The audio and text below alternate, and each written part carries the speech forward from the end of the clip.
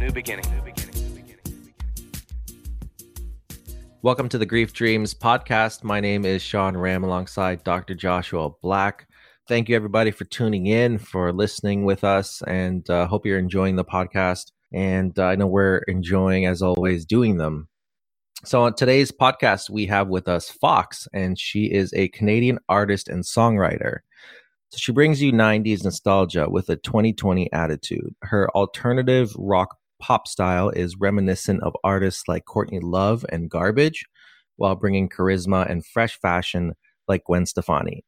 Fox is preparing her solo debut, and she unapologetically touches on sensitive subject matters surrounding mental health. Her songs deliver strong messages on what it means to deal with social anxiety, depression, acceptance, and inclusivity. Through her music and platform, Fox's goal is to become a strong advocate for mental health and the LGBTQ plus community while she takes on the world with her magnetic and meaningful music.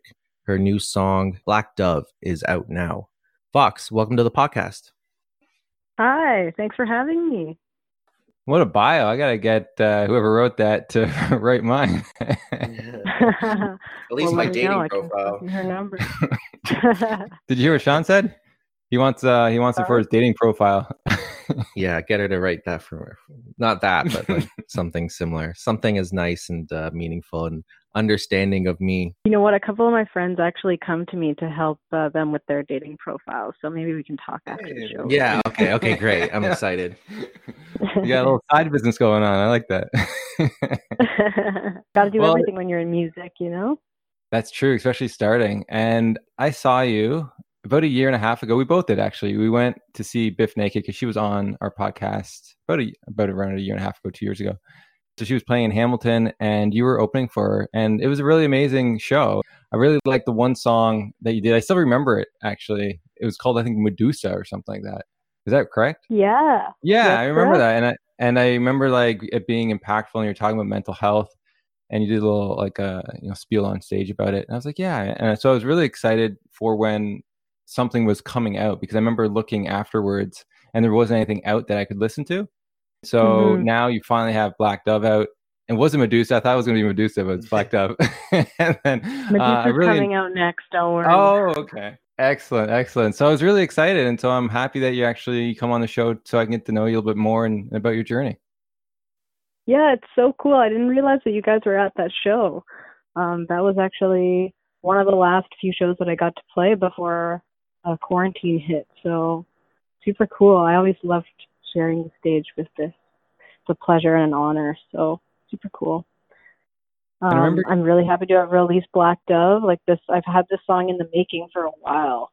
So when you guys came to see that show, like I had Medusa written already, and the song that's going to come out after Medusa. And Black Dove was actually the first song that I wrote with my producer. So happy to finally put it out there.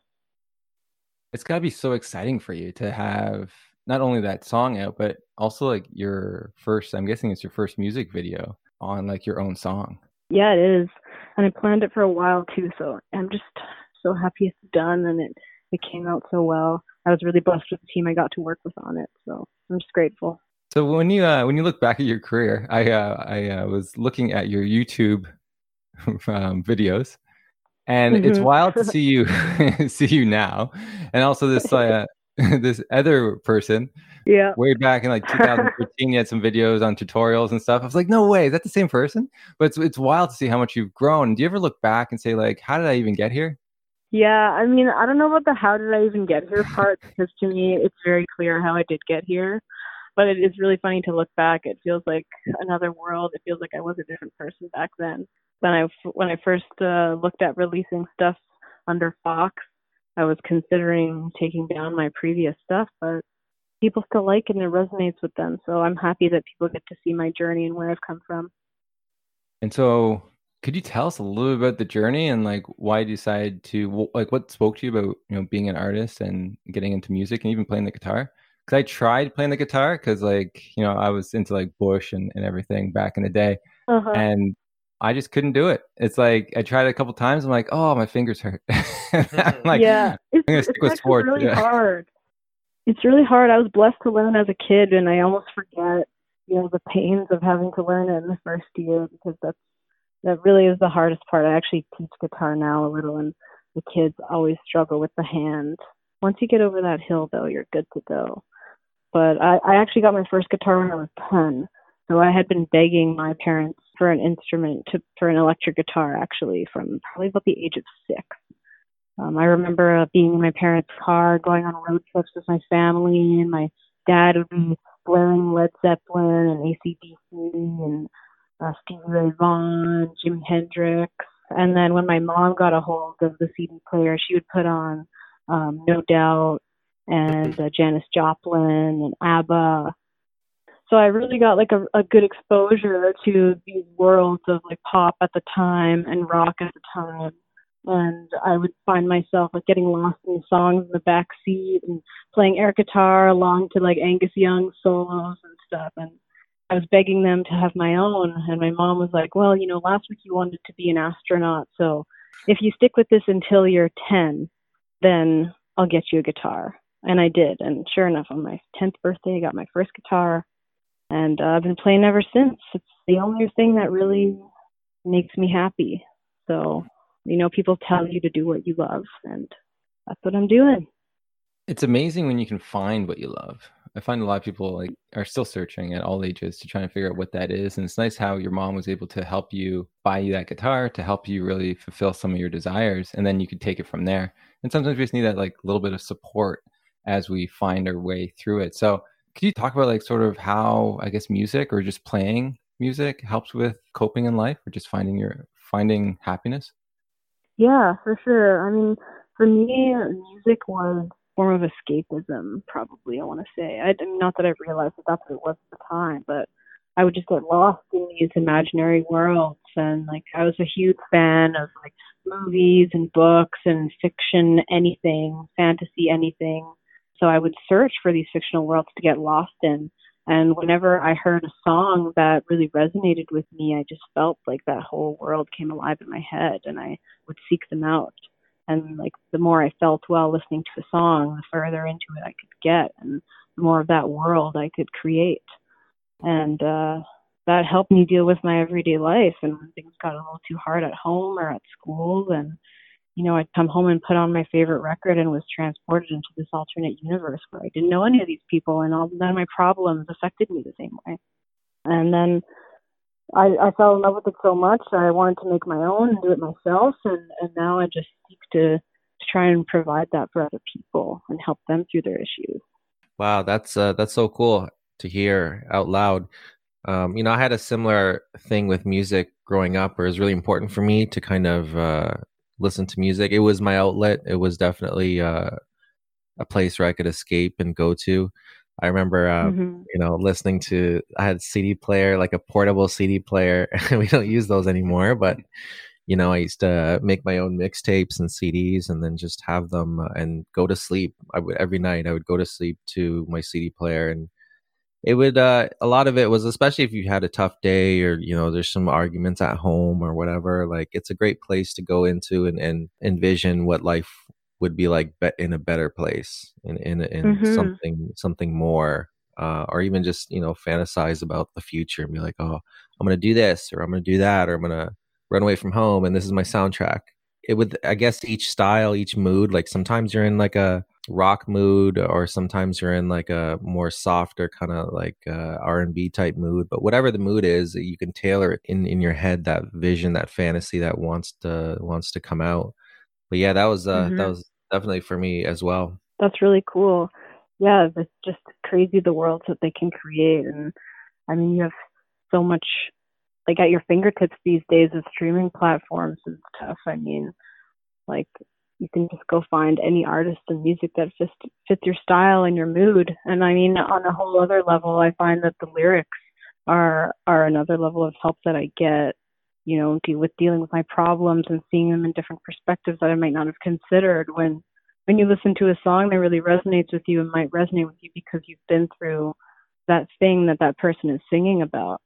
But you might have not considered it from that perspective or felt it that way before, and it kind of helps you get through it. It's like therapy in a way. Oh yeah, 100%. And I think like, I love that you're understanding of that, you're aware of that moving forward into the lyrics and music that you make for potentially helping people, for definitely helping people who listen to it and they can hear that. And there's certain pivotal times in your life that music becomes the soundtrack to your life during these difficult moments, during these whatever, changing schools or maybe like heartbreaks, whatever goes on in your life, someone's death, loss.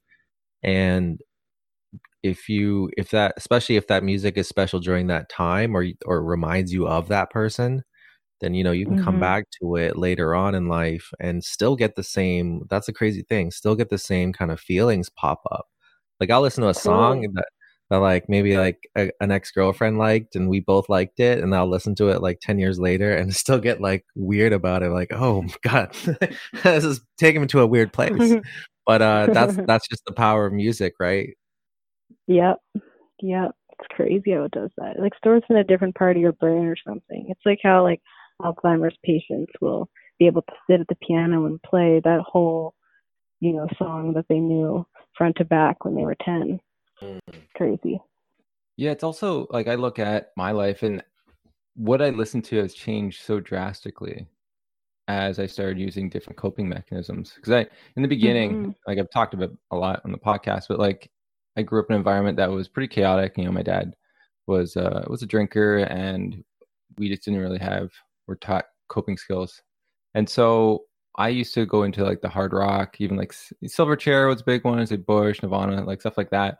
And I was really Nice. using that as a way of coping. And now, like when I go back to that music, I'm like, whoa, that's actually, like that's loud, like like it's really Mhm. loud, And it's just interesting Mhm. because now I'm more about like the music I'm listening to, a lot of like Curtin and some more calming, like softer music.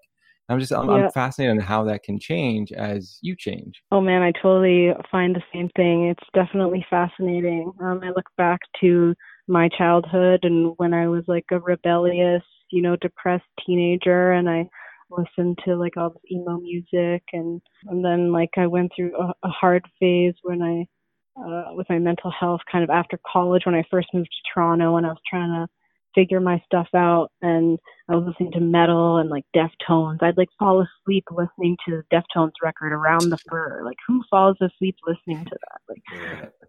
but it was just my mental state. And then like now if I go back and put on something like a Deftones song or Brand New I used to listen to a lot too. I can't listen to Brand New anymore. Like it makes me too sad to listen to those songs. Mm. Sometimes I miss listening to that type of music, and I like miss the feeling and just like how raw and real it is. But sometimes it puts me in a bad headspace and I can't go there anymore. So I have also found myself, Yeah. funnily enough, listening to softer stuff over the last few years. Yeah, that's a great point that both you bring up. I think like I have a sad playlist that I go to if I'm sad, then I know what songs are there are gonna work with that feeling. But Yeah. yeah, my music is definitely different now. I would say Can I'm I yeah, go ahead. can I ask you what sign you are? Like what your astrological sign Yeah, is? I'm a Gemini. Interesting. Okay. I didn't expect a Gemini to have a sad songs playlist, but you do. I'm I curious, Sean, have you titled that album anything, or is it just called Sad Songs? it's called Sad Playlist Vibes or something. Yeah, something like that. That's cool. But oh yeah, it's there, and it's I can pull through it when I wanna get into that space. When I'm already feeling like that, and I'm like, sometimes I don't want to listen to happy go lucky song. Like, I also love, but normally like what I've been listening to a lot is reggaeton, and it's like Latin music. It's just really upbeat and really happy for the most part. Yeah, it's Um, fun. right, really fun, kind of light. I don't have to really know the lyrics. I don't even know Spanish, but I kind of like that about it, where I'm just focusing in on the beat and the music. But like, definitely, It's a vibe. it's a vibe, right? It's beautiful. But I have something in the corner where, like, if I need to go to that sad playlist, I go there. Nice. I laugh at it, but I have a grief playlist. I have a grief playlist, and when I'm when I want to sort of try to bring out those emotions or think about my dad a little bit, I'll go to some of those songs. It's amazing how music can help us facilitate releasing emotions. And that's what I sort of see. And, sometimes it can trap us in a certain emotional state, but it's like when you start getting that variety, you can now start utilizing it in a way that can actually be very beneficial as you're seeking certain types of emotions, because it can be very hard, especially like for a male to cry, and those songs really help. And that's why the soundtracks in movies, like without the soundtracks, I don't know if I would ever cry in a movie, but like they just get you. Interesting point. And at Christmas time, since we're in the season, do you have any like Christmas time like favorites in the music? Is there anything that comes to mind? Because like those songs were really happy. Like they really, it makes me just want to like get a friend and just like start dancing or something. Like it's very upbeat. It's really funny you asked that, because to be honest, I'm not a fan of Christmas music at all. It drives me nuts. Well, then this is a great time for you. No, well, it's great now because you don't have to be bombarded with it, because I guess we're not going to stores and malls and stuff too much. Oh my gosh, that's so true. I didn't even think of that. Yeah, and I don't listen to normal radio. So that's, for me, to be honest, I do like Christmas songs, but I think they really play it out, especially that Mariah Carey song, which I love, and I only think about in Christmas, but they play the hell out of that song. And it's so annoying in all its versions, especially on the radio. Oh my gosh, there's so many annoying ones. Don't even get me started. Mariah is the least of my concerns. What I want to know is why we don't have like Halloween music, really, that we gravitate to the same way that That's we so do true. Christmas. There's only like 2 Halloween songs that they play: Monster Mash and I don't know. I don't even know the other one. Well, it's usually just sounds about ghosts. Thriller, you got it. I remember buying a Halloween CD, and it's just like scary sounds, like right, like soundtrack stuff. Yeah, that's a good point, though. You could actually make, I wonder, we should do that. We should bring up, promote Halloween more. Fox's next album be a Halloween special, Halloween soundtrack. Yeah, there you go. I like that. Hey, you heard it here first. That's funny. It is interesting, since we're talking about Christmas music. You're right. Like Sean, like in the same thing. Like I never played it in my car, but I would enjoy it. Like I'd get enough of it when I go to the stores, so that's why I never really played it. But like now, I'm like, am I going to have to play it myself? Like it's such a weird thing for me to even think about now. Will you choose to play it yourself? Yeah, that's right. Will I have my own Christmas album this year in 2020? I actually do have old Christmas records. Like I went to the thrift store and I got it because they're just giving those things out. But yeah, you can go to the thrift store, anybody who's missing that, and get some LPs of like Bing Crosby or some, really old, Christmas choirs. But I actually like that. I like it. I like it when I'm cooking or something, just put on some like old music. It does bring you back. It's kind of nice. It puts you in a nice like cozy ambiance. I like how you're trying to make me feel better. You're like, no, there's nothing wrong with that. No, I actually don't mind the older stuff, or like, reimagined, tasteful versions. I also have a Boney M Christmas album. Okay, I can get behind some Boney M too. My mom used to play them a lot, actually. Yeah. It's probably that exact same record. Yeah, he's awesome.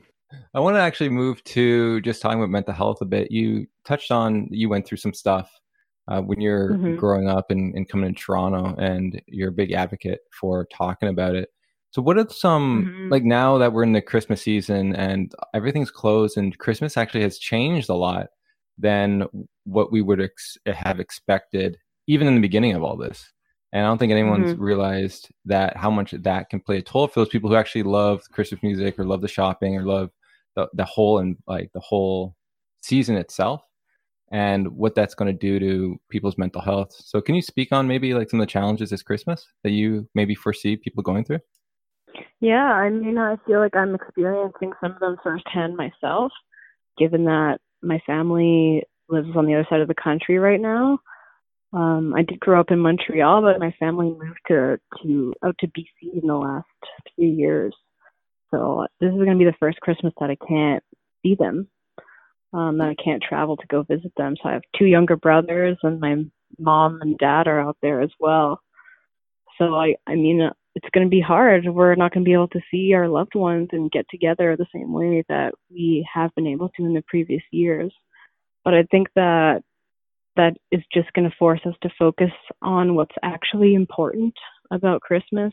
And to me, as someone who isn't religious, it's just important to bring, your loved ones together and share time with those people that you love. So I think that it's going to be a lonely one for a lot of people, but if we can still connect in ways like, we can call people and FaceTime them and be maybe surrounded by your pod, like your immediate people that you have, then maybe we can still make it something good. That's what I'm hoping for anyway. I'm going to get like my roommate together and like the two friends that I've seen occasionally and maybe have like a mini gift exchange or something. And I don't know, reminisce. It's going to be a hard one, that's for sure. Yeah, and you bring up a good point though, that I think sometimes like in a normal-ish setting, Christmas can get a little bit overwhelming and I guess miss the point sometimes. Like if you're busy, I got to get gifts for this person, I got to have gifts for this other person, and I want to like, I got to go to this person's event and this person's dinner. And I just speaking for myself, like sometimes just to be able to sit down and actually like remember and be in each other's company is kind of missed in a lot of holiday type of scenes. And everybody's got a busy life, got to get up and do this and get up and do that. But like obviously COVID has brought on some has slowed the world down. So I think like we're a lot more isolated. So we have a lot more time to think about those relationships that are more meaningful to us and say like, okay, how do I just connect with the people that mean that much for me? And I think like, you could still do that in a lot of ways, obviously not in face to face, in some situations, which makes it hard. But like you said, Skype or, phone calls or Zoom calls, that's for me and my friends, my close friends, like having that hour chat is just great because it's more meaningful than it might have been even, before COVID. Exactly. And I think that those are things that we might have taken for granted before. So, it's going to be a lot harder in a lot of ways, but I think that the focus is going to shift in a positive way at the same time. Awesome. What do you do personally for self-care, like, and to help yourself during this time? Maybe things that get you back into the right headspace. My music has always been a main one for me. It being something I love and connect with so much, it has become one of my primary coping mechanisms. So if I'm having like a really terrible day, if I can come home and I actually sit on my bathroom floor with my guitar and I just sing and play stuff, write about my feelings, that helps a lot. That's probably my main coping mechanism. I'm trying to stick with the healthy ones, Yeah, no, that's awesome. And that's I'm glad that you that hasn't faded your interest in doing that. Maybe sometimes there's certain disruptions that can cause you to like get away from what you love to do. So that's fantastic. And also the bathroom, I imagine, has great acoustics. So that would definitely be a great acoustics. Sing and play. Josh is laughing. Why are you laughing? My brain automatically goes to that. It's like, yeah, that'd be a great place to play for sure. It is. I practice in the bathroom all the time. I think I started doing that when I was like 12 or 13. I haven't stopped since. When I hear that story, I'm like, my back would not be able to last that for one song. My back. Yeah, you might have to sit on the toilet. You got to change positions. You sit on the toilet, you sit in the bathtub for a bit, on the edge of the bathtub, on the floor. You bring in pillows or no? It's just like straight. You got options. Sometimes. If I'm having a long songwriting session, I'll bring in a pillow or a blanket or something. Couple candles, pillow. I like it. Run a bath, Kidding. That's funny. And so when we look at the new song that came out, Black Dove, what really inspired you to write that? Because it has a lot of really positive messages. Yeah, thanks. So that actually was the first song that I ever wrote with my producer, Tom. He actually scouted me at an open mic in Toronto that I had been attending on like a weekly basis almost, I want to say. And he came up to me and he was like, I've seen you perform for like the last 3 weeks. It's like, you got something. And he told me his whole spiel about he's a producer and he wants to write together sometime. And I actually forgot about it. And then like a couple months later, I had a little lull in what I was doing with my music.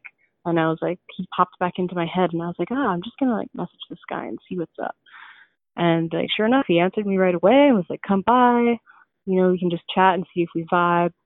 And so I went over and like we have the same taste in music, and he played me some of his tracks and they were wicked tracks. And we're like, you know what, we're vibing so well, let's just try and write something. And so when I write with people, I like to really draw from like my personal experiences. It's sometimes difficult to songwrite for that reason, because you'll go in and you'll just like pour your guts out to this person that you barely know. But sometimes magic can come from it too. So that's what happened in this case. We both really bonded over being the black sheep in our family and our respective lives, and just feeling like the outsider and the outcast. And so we wrote like an instrumental and came up with some melody ideas and stuff. And then I went home, and when he sent me the demo that we had made that day, he titled it Black Dove instead of Black Sheep. And I was like, okay, interesting. He said that like black sheep just sounded too like basic and generic. And I was like, hey, I kind of like the ring of this, Black Dove, Black Dove. And I kind of like the idea of like it being a reversed, like a symbol of freedom, but kind of in a rebellious way. And so then I started doing some more research about black doves, and I stumbled upon this ancient myth about these high priestesses in Egypt, and they were captured and taken captive. And in order to escape, they turned into black doves. And they spread their knowledge and awareness throughout the land and tried to like help get these people to a higher level of existence and spirituality. And I just thought that was so cool. So we ran with it, and it sort of became this anthem of, using your hardships to fuel you, and adversity as a form of fuel for greatness. Well, that's great. And have you heard any feedback from other people on how that song has impacted them? Not really yet, to be honest. It's only been out for a couple weeks. I have people have been loving it. The response has been great. Don't get me wrong. I haven't had any personal stories come out yet, but I hope that my song can impact people that way. Yeah, I believe it will. I know I was reflecting on the music when I first heard it, and that's why I wanted to reach out. It's just rising above all the challenges that we face. And this is, when I think about even the holiday season, where it is now, and even the pandemic and this year for a lot of people, It's just what it takes to rise above the challenges that people put on us, right? A lot of times it's family. They really put us in these boxes, but to find the freedom, for me, I look at it as to find your own direction, the freedom to follow your own passions. And for me, it was trying to, I look back at my life, is to really risk a lot of things. And a lot of people didn't even know why I was doing what I was doing, even with the PhD and stuff, right? The topic and everything. But to sort of feel a calling, or to feel a purpose in something greater than you, and you reach out for it despite anyone else's comments or judgments on it. And it's amazing what happens when you can get through almost like those clouds or that darkness, and then you see the sky, and you just really realize I made the right decision. I always wondered in the back of my head, is this the right decision? You go with it, but if everyone's telling you it's wrong, there's a good possibility it might be a bad choice. But of course. But they tend to always work out for the best and what I envisioned it could. And so I've learned along the way, it's been really trying to trust your own instincts on what fits best for you, and not what people sort of tell you should fit best for you. I can see even with I've lost friends, even with the dream stuff. Since we're talking about this is Grief Dreams podcast, even just the right in the first stages of my life, I started to value dreams, and around the end of high school, I started telling my friends, and a lot of them thought I was crazy. And those friends aren't my friends anymore. It's absolutely crazy on when you have when you feel something's meaningful to you and someone else doesn't, that's your friend, they may not actually be your friend moving forward, just because that vibe isn't there anymore. So it's just taking those risks and allowing change to occur was a big part of why I'm here today. And I love who I am here more than I was way back then. So like, yeah, so I was really reflecting on that and being the Black Dove in that sense and being able to fly and get a sense of freedom in doing it your own way. It's not, but 100%. So yeah, That's so so look at cool that. to hear you say that. That's really awesome that you got that from the song. I love that. I have so many thoughts about what you just said too.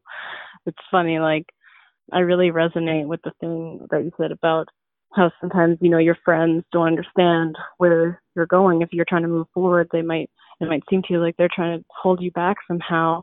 And here they are telling you that you shouldn't be doing this thing that you feel like is your authentic self and what you should be doing, and they're going against you. I think that people have a hard time when they see you start to actually listen to your gut the way that you were speaking of, and trust your instincts and like live your truth. And I think when people kind of feel that uncomfortability with that just is a reflection of where they are in their own lives. And I think that they're at a point where they want to live their truth probably, and they want to listen to their gut, but because of their circumstances or whatnot, they haven't been able to. And so they kind of feel a resentment towards you being able to do that and seeing you do that. So hopefully you haven't taken that to heart and personally when your friends have done that to you. I know it's really hard. I've experienced that myself as well. And trusting your gut and going with your instincts is probably one of the hardest things that you could ever do. It's really not the easy path of being a Black Dove. No, Yeah. it takes a lot of courage, and we've all been saying, it's difficult because I don't know if people see you as they see you through their eyes, so that might be like a delay. So they're kind of imagining, and even like family. I'm thinking about families who have children who are trying to come out or scared to come out, and be who they want to be and be who they are, and those. Often that's such a scary situation, and my heart goes out to those kids who go through that because they don't want to.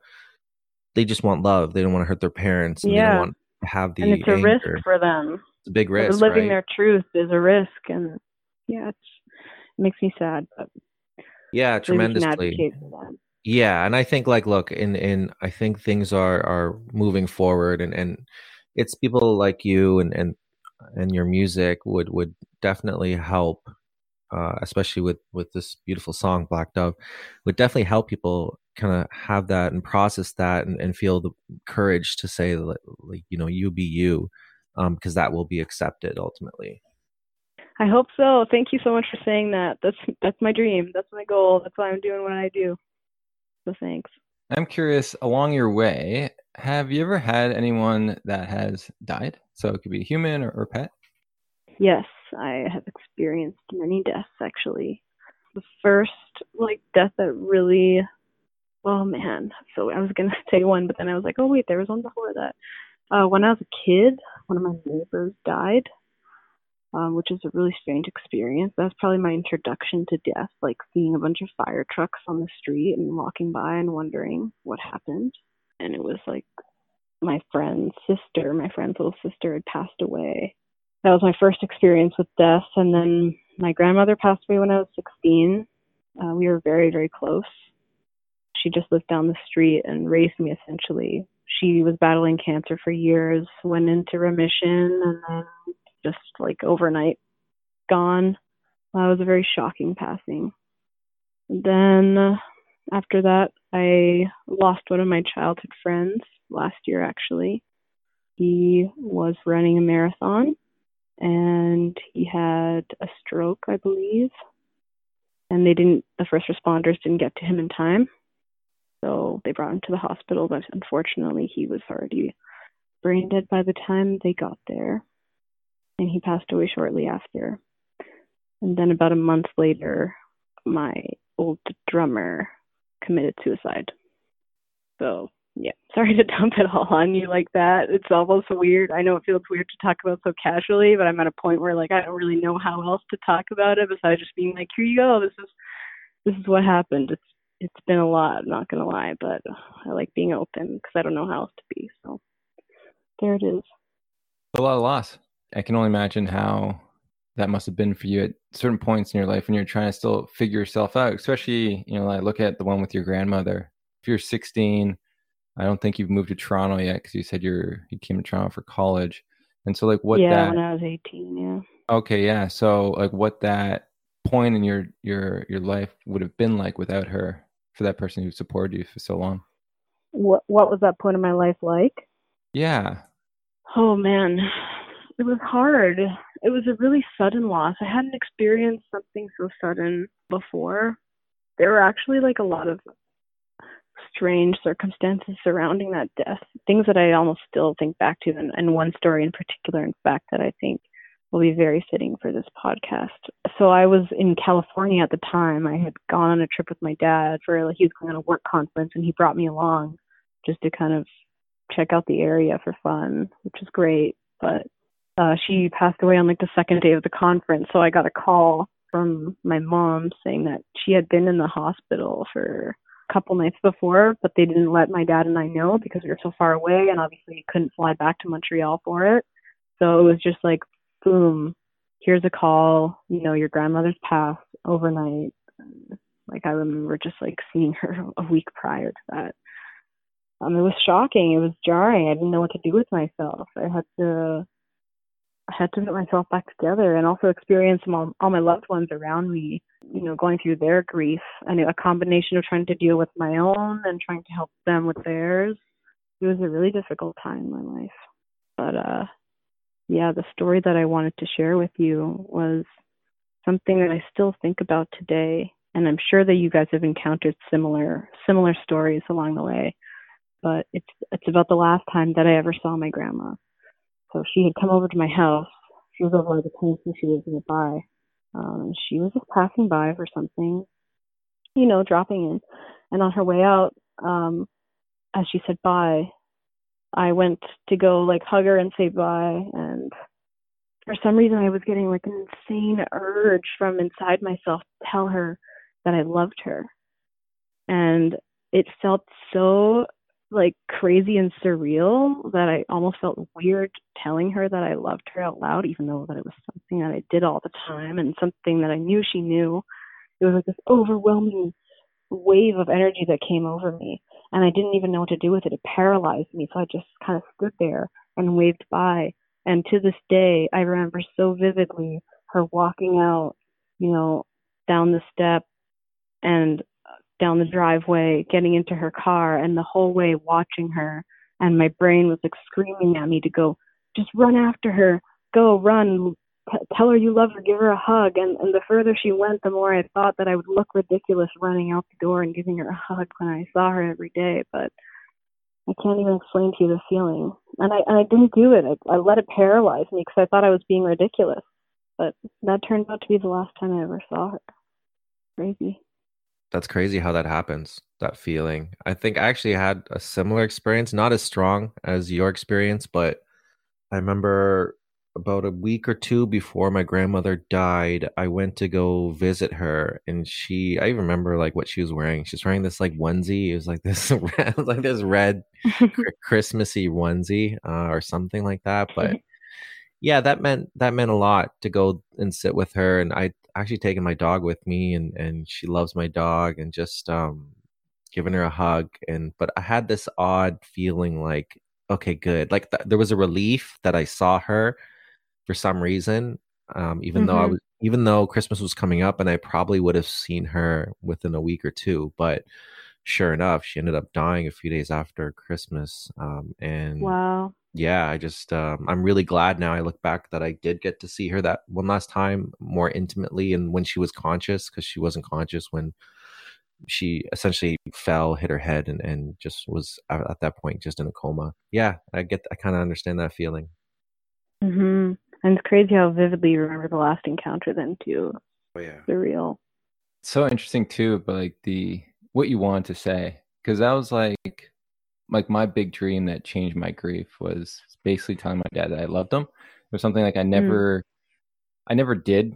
You say it to your girlfriends or whatnot, but like especially my dad, I never ever said it to him. Maybe last time I said it was, I was a kid, maybe 4 or 5 or something, right? It's just something that he never said to me and I never said to him. But like I would say I would love him in like inside, but never would actually vocalize that. And in that dream I had that changed my my grief, it was me saying that. And so it's interesting how you had this moment before the loss where this love wanted to come out, and how we oftentimes, and that's what I've realized even myself, like I often find myself holding back my love to people, or just saying kind words or just loving words to people, because I think I look foolish, right? Or like, but there's something in us that I think it's, it's great for our mental health, and it's probably great for theirs to even hear loving and kind words, that it's not part of their culture. Usually we talk about other things, but just not that. It's like that's saved for like romantic relationships in a large part, but not like friends and family as much as when we get older. So I kind of think that, like, when I hear that story, I'm like, oh, isn't that remarkable how like there was that the call, like almost as this wave that wanted you to just vocalize it. And I always sort of then look at it, I'm like, why? Like, what would be so beneficial of that? And it feels so irrational in the moment too. Like to me, it was something that we said all the time. So I was like, why is this feeling coming over me? Or after the fact, even reflecting back, being like, why is this such a big regret that I have when I know that she knew that I loved her? But I don't know, like it's one of those things that you just can't explain, really. Well, it's a grief journey too, like looking back, and I think just as much as like I've learned with my just saying it to my mom more now than ever before, is that like people forget, like we're busy in our minds telling ourselves how bad we are as people. And we need people to correct our thinking by saying, oh no, I'm wrong, there's someone that loves me, there's I'm doing something right. I think for sure, I see that with my mom when I tell her and she starts crying, and I'm like, Mom, like, don't you know I love you? Yeah, but it's just nice to hear. Like, but you realize that we need it. Like, we're not rocks, we're humans, and we need to hear that support. It's vulnerability, right? That's what people are afraid of. And honestly, this really ties back into why I care so much about mental health and being an advocate for mental health, because I think that if we weren't so afraid of being vulnerable and expressing our emotions and feeling them for real, then like the world would be a way better place. There'd be less war, there'd be less conflict, you name it. So like, let's get therapists and mental health education into schools for children ASAP, because our society's falling apart because we can't feel anymore. Yeah, there'd be a lot less, deathbed type of situations where people feel regret over not saying things their whole lives, or people holding things in. And I think that, and you see that, and me and Joshua, we come from backgrounds that maybe didn't vocalize it. And our parents kind of kept those things in. But the older my parents get, I know that they are learning to express that better. And I think that's something that's great to see. But I think hopefully they understand that that's really important in children, to be able to vocalize that as well, and to let someone know and not hold your emotions in so much. It's easy to vocalize the negative ones. Yeah. But you also got to balance that out with, caring words, because that's the mind. The mind is a beautiful thing, but it's also a very adaptable thing. So if it's only hearing negative things and not hearing positive things, and there's going to be definitely imbalance there.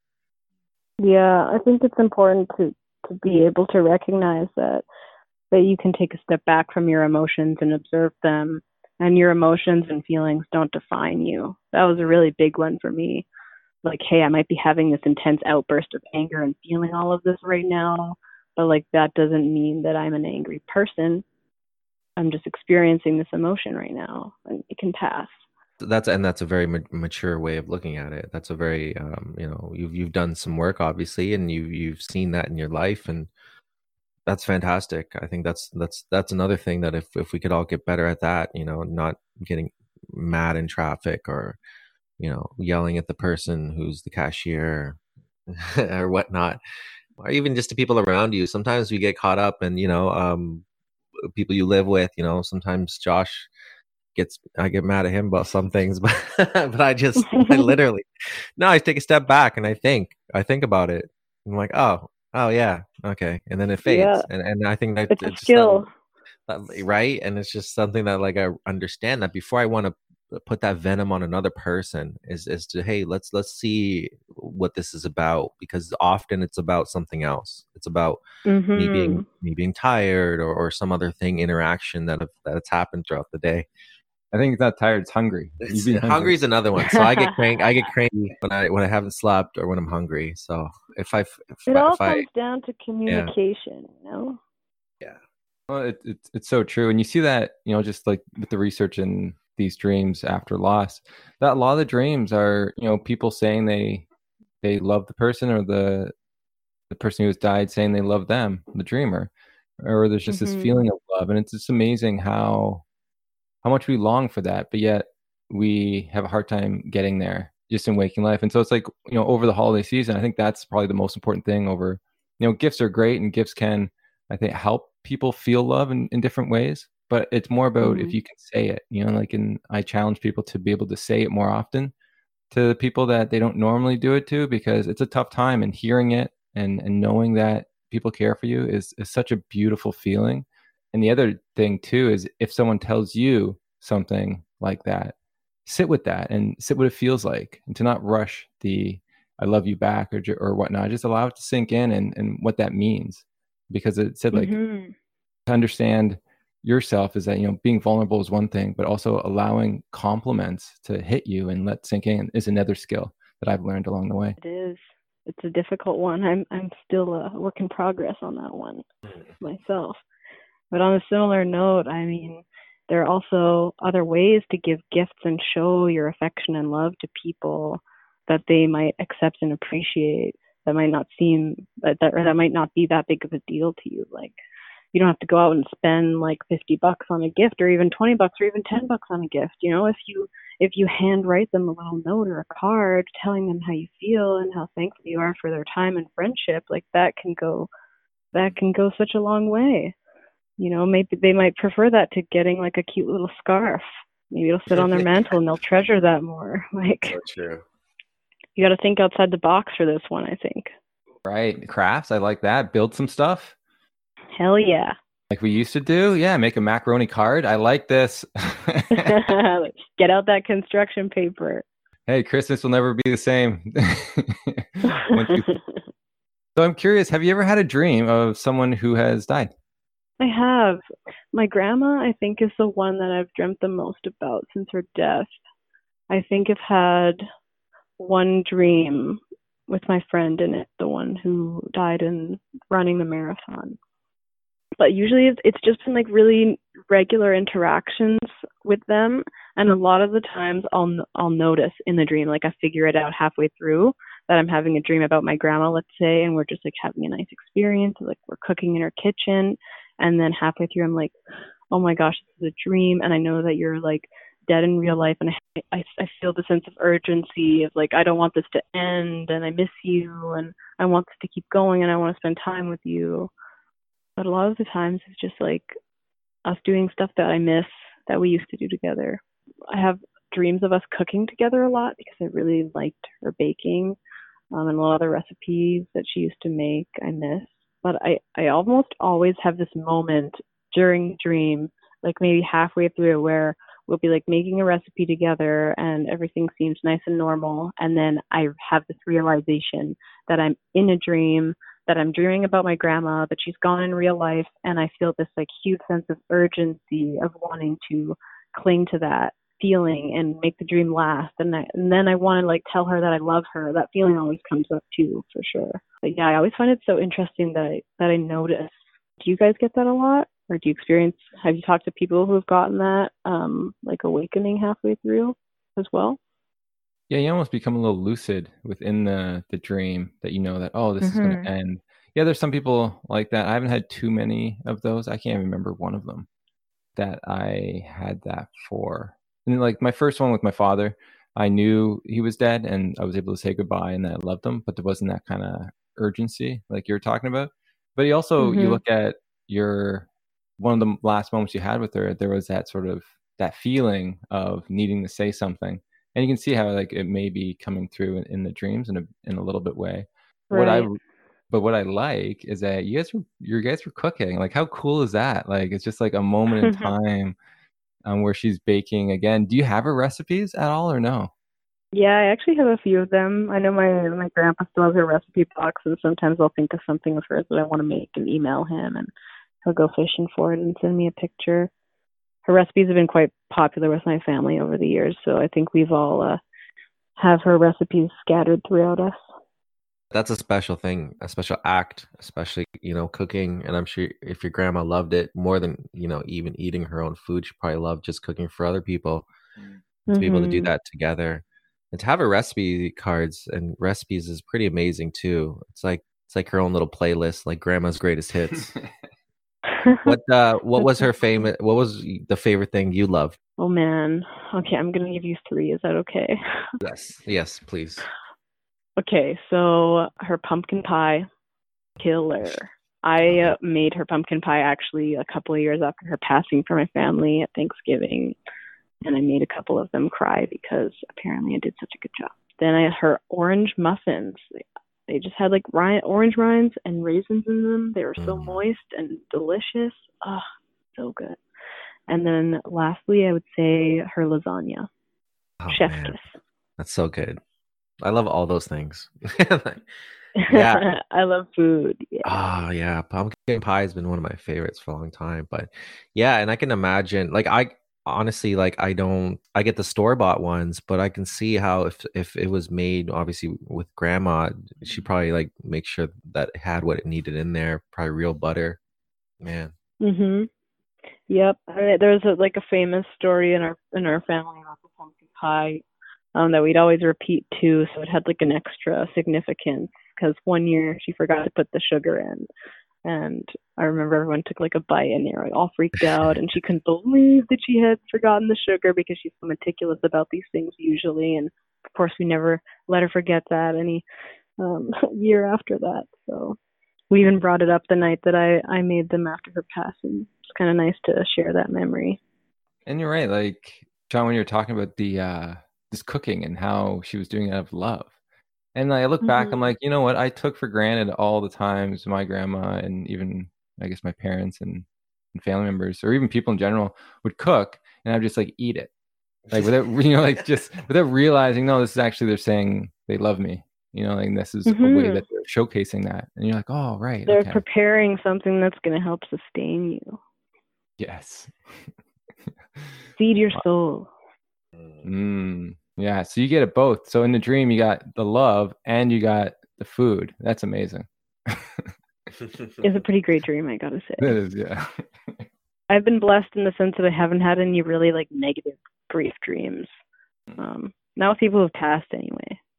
That's good. No, hey, that's what I love to hear because it's just easier and you can sort of really remember that bond you guys have together and that love, even though you understand it's going to fade because it is a dream. You're going to wake up. What I love to sort of think or say or even think about is that if it happens in a dream, why can't we maintain that in waking life? So it can get us, I sort of use that as a goal, is if you can get that love in your dream, then why not when you're awake? And it's just about reconnecting and staying with that feeling, like to not be afraid to go because it's still there. And you just have to find it in all our crazy thoughts. It's there. You just have to find it. 100%. I was actually reading on your website that you believe that grief dreams are like a good, like not coping mechanism, but like way to heal from those losses. And honestly, I really agree because you do sometimes get to experience and express the things that you weren't able to say, at the time. And it doesn't mean that they're not true just because they're happening in a dream. So it can help us heal. That's right. Religious or not, it doesn't matter. It's like in those moments, it's real. And there's a significant part of that within the grief journey. And that's why I did the research. And it's not even something I believe. It's just like the research actually shows that it is beneficial for many people in the grief process. And like, how cool is that the body has this ability to give us those experiences to remind us in times that, it's so easy to forget. So cool. Fascinating. Yeah, I can see a lot of people having more grief dreams this holiday season more than ever before because of their loneliness. That makes me sad, though. But it would be positive dreams that they're going to be having. True, they're healing. Yeah. They're healing. They're healing dreams. Yeah. Yeah, that's true. Okay, so as we wrap up the podcast, we always like to ask one question. That's if you can have a dream tonight of someone who has died, who would it be and what would that dream look like? Oh man, guys, pulling at my heartstrings. Where's the guitar? Where's the guitar when you need it? In my chest at the moment. I think it would be with my friend Nick, who was my drummer who passed away last year. And I gotta say, we would be jamming. It would be a rehearsal. We'd be just like banging out some songs and, shredding like we used to. I really miss that. Wow. Is there a specific song you're gonna be jamming to, or is it be a new song? Probably some Tool would definitely find its way in there. We both really love progressive rock and metal, and we really bonded over Tool.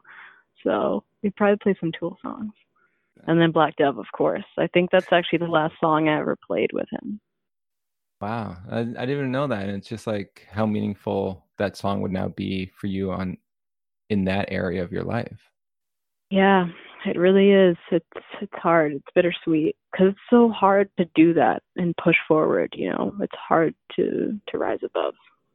But you gotta. It's the only way to move forward. That's why you have wings, right? Yep.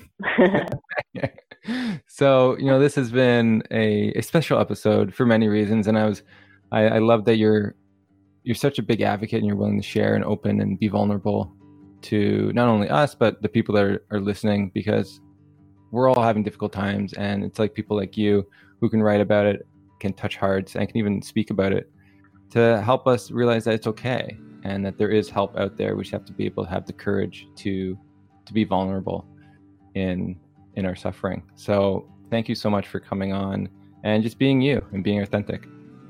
Oh my gosh, thank you for having me. That's exactly why I do what I do, and that makes my heart so happy. So thank you right back.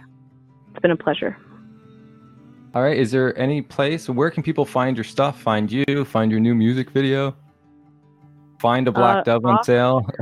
Yeah, Black Dove, Spotify, YouTube, Apple Music, you name it. If you look up Black Dove official MV for music video, it'll pop up. It's Fox with 2 V's. The pronunciation, the spelling is a hard one for some people sometimes, but if you type in Black Dove, it should pop up. Excellent. Thank you so much. And again, just to reiterate what Josh was saying, it was a real pleasure to have you on. And thank you for doing what you're doing. And I'm happy you're doing well yourself, and you're able to feel good and heal through music, and even if it's in your bathroom. That's awesome. Yeah. Thank you so much. I appreciate that. For sure. So everybody can check out our platform at griefdreams.ca for more information on the topic. If you wanted to contribute to the podcast, you can do so. There are links on our website where you can do that. And just want to give a special thank you to Sharon Bowden for contributing to the podcast. That means a lot. Thank you. If you have Facebook, you can join the Grief Dreams group. You can share your dreams or hear more dreams of others. And we are on Twitter and Instagram at Grief Dreams. And as always, we love to end the podcast with love and gratitude from us to you.